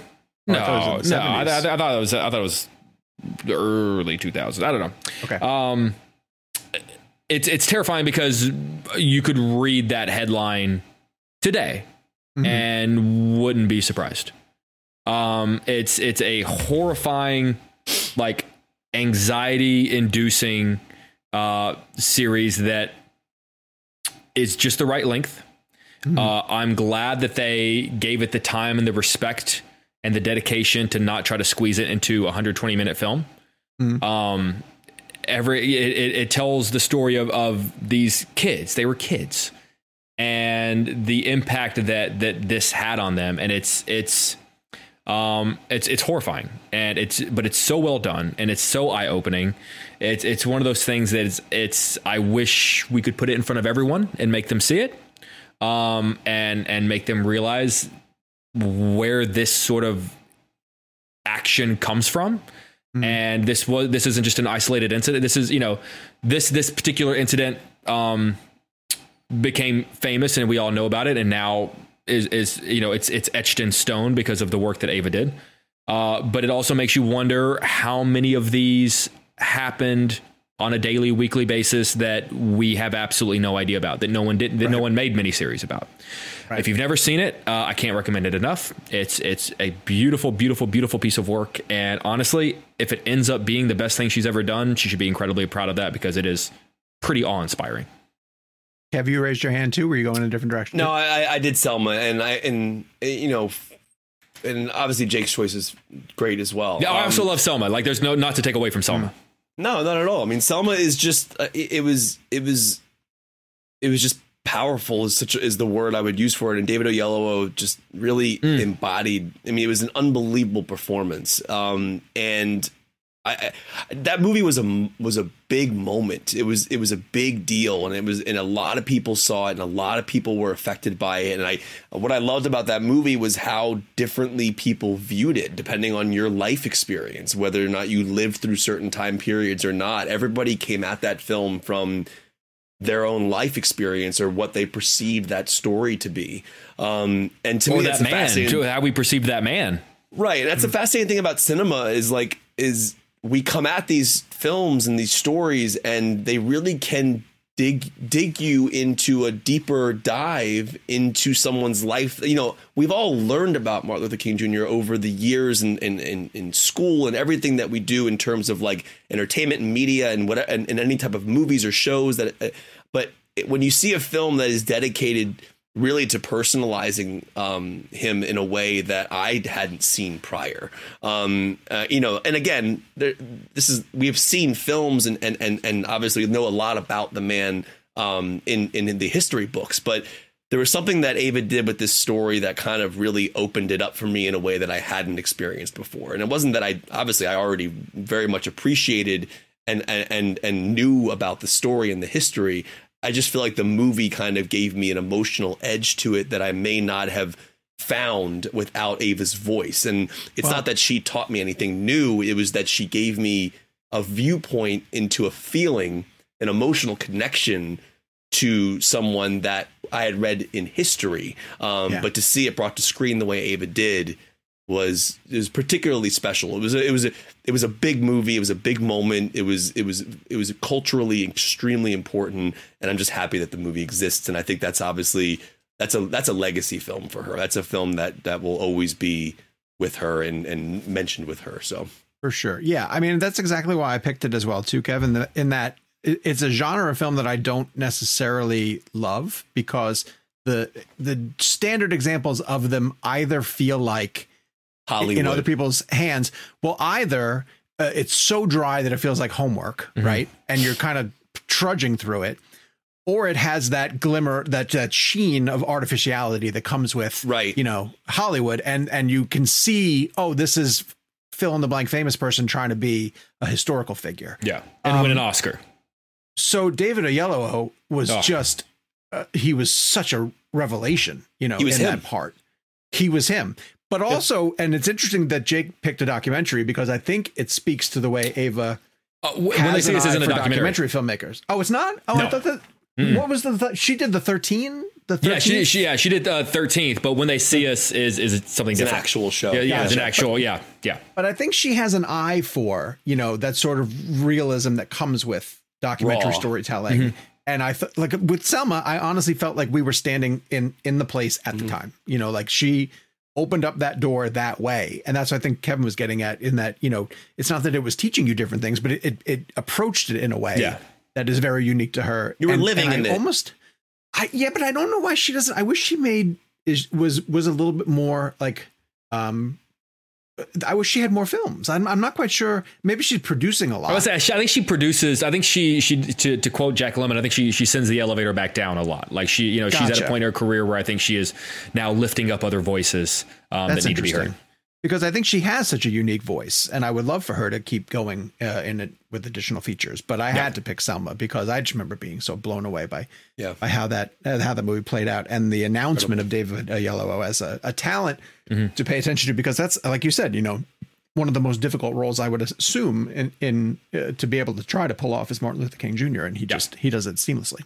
What you said is exactly kind of what I was trying to say in all the words I said. It was like Sean put it perfectly, was just basically is you're sitting in what feels like documentary footage of Martin Luther King Jr. Like to a point where and that's I think I figured out where you were going with that, because when you're watching the film, it's as if you are watching someone's real footage of these real moments. And it's not like it's like shot jarringly like a documentary, but like you almost feel like Ava has transported us to the time, to the moment, and you're sitting in it and you're watching found footage that has been unearthed after all these years. And you're there, and David is him. And it's like, whoa, it's like I want to watch it again. Cinema really does, in a weird way, can help humanize people even more. And I say that because, when you think of Martin Luther King Jr., you that's a monumental person, right? Like it's almost as if they're not even a human being. It's like they're so ingrained in our culture, like they're so big. But then when you have a person who plays them and grounds them and gives them that like real life, that real human experience, that's what David did. And I also think to a certain degree, sort of growing up seeing the same black and white footage of someone kind of puts this chasm between you and them, and to a certain degree a distance where it makes you forget that they're human beings, that they're people. And we have to remember that a lot of this stuff didn't happen as long ago as you think. It's that there there was a post when Betty White passed away that came up that basically was like, hey, just a reminder, like Martin Luther King, if he were still with us today, would be younger than Betty White. Like he should still be with us, and he's of an age where he should still be alive. Sure. And I think these movies kind of have the ability to sort of humanize them in a way that removes that chasm, that the same black and white footage that we see over and over again. Not that, I mean, it's good, we should have that. That's invaluable footage, but it's a reminder that like they're more than that clip that you saw in sixth grade over and over again. For sure. You forget they're a person. Yeah. You really do. You forget like that person was like a normal person who was just walking through life. It just happened to do these extraordinary things. For next week, we're going to play hashtag Penny Marshall Blend. We're going to celebrate cool. the amazing films of the wonderful Penny Marshall. So make sure you get your choices into us either at realblend@cinemablend.com or use the hashtag Penny Marshall Blend. Make sure to drop us a review on Apple Podcasts, and please leave us a rating on Spotify as well too. If you leave us a review, we will be able to read it right here. Our next premium episode, which we're going to record right after this, is the 1999 Oscars in Review. Controversial year, some interesting films that were up for debate at that time. And again, you can get access to this and all of our episodes of Real Blend Premium at cinemablend.com/Real Blend Premium. You can follow us online all during the week to find out some of the things that we are sharing at Jake's Takes at Kevin McCarthy TV, at Sean_O'Connell, at Gabe Kovach, and at Real Blend. Gabe, hope you're enjoying your time off. Sorry we wandered a little bit. Jeff, I hope you're still with us. No, it's He's screaming at us to rap for an hour. Oppenheimer. Hockey pads. Oh my God. QB. Yes. At Parker, our purpose is simple. We want to make the world a better place by working more efficiently, by using more sustainable practices, by developing better technologies. We keep moving forward. With each new idea, innovation, and partnership, we're one step closer to fulfilling our purpose every single day. To find out more, visit parker.com/purpose. Parker, engineering your success. Say goodbye to your credit card rewards. Greedy corporate mega stores, led by Walmart and Target, are pushing for a law in Congress to take away your hard-earned cash back and travel points to line their pockets. The Durbin-Marshall credit card bill would enact harmful credit card routing mandates that would end credit card rewards as we know it. If you love your credit card rewards, tell your lawmakers, hands off my rewards. Tell them to oppose the Durbin-Marshall credit card bill.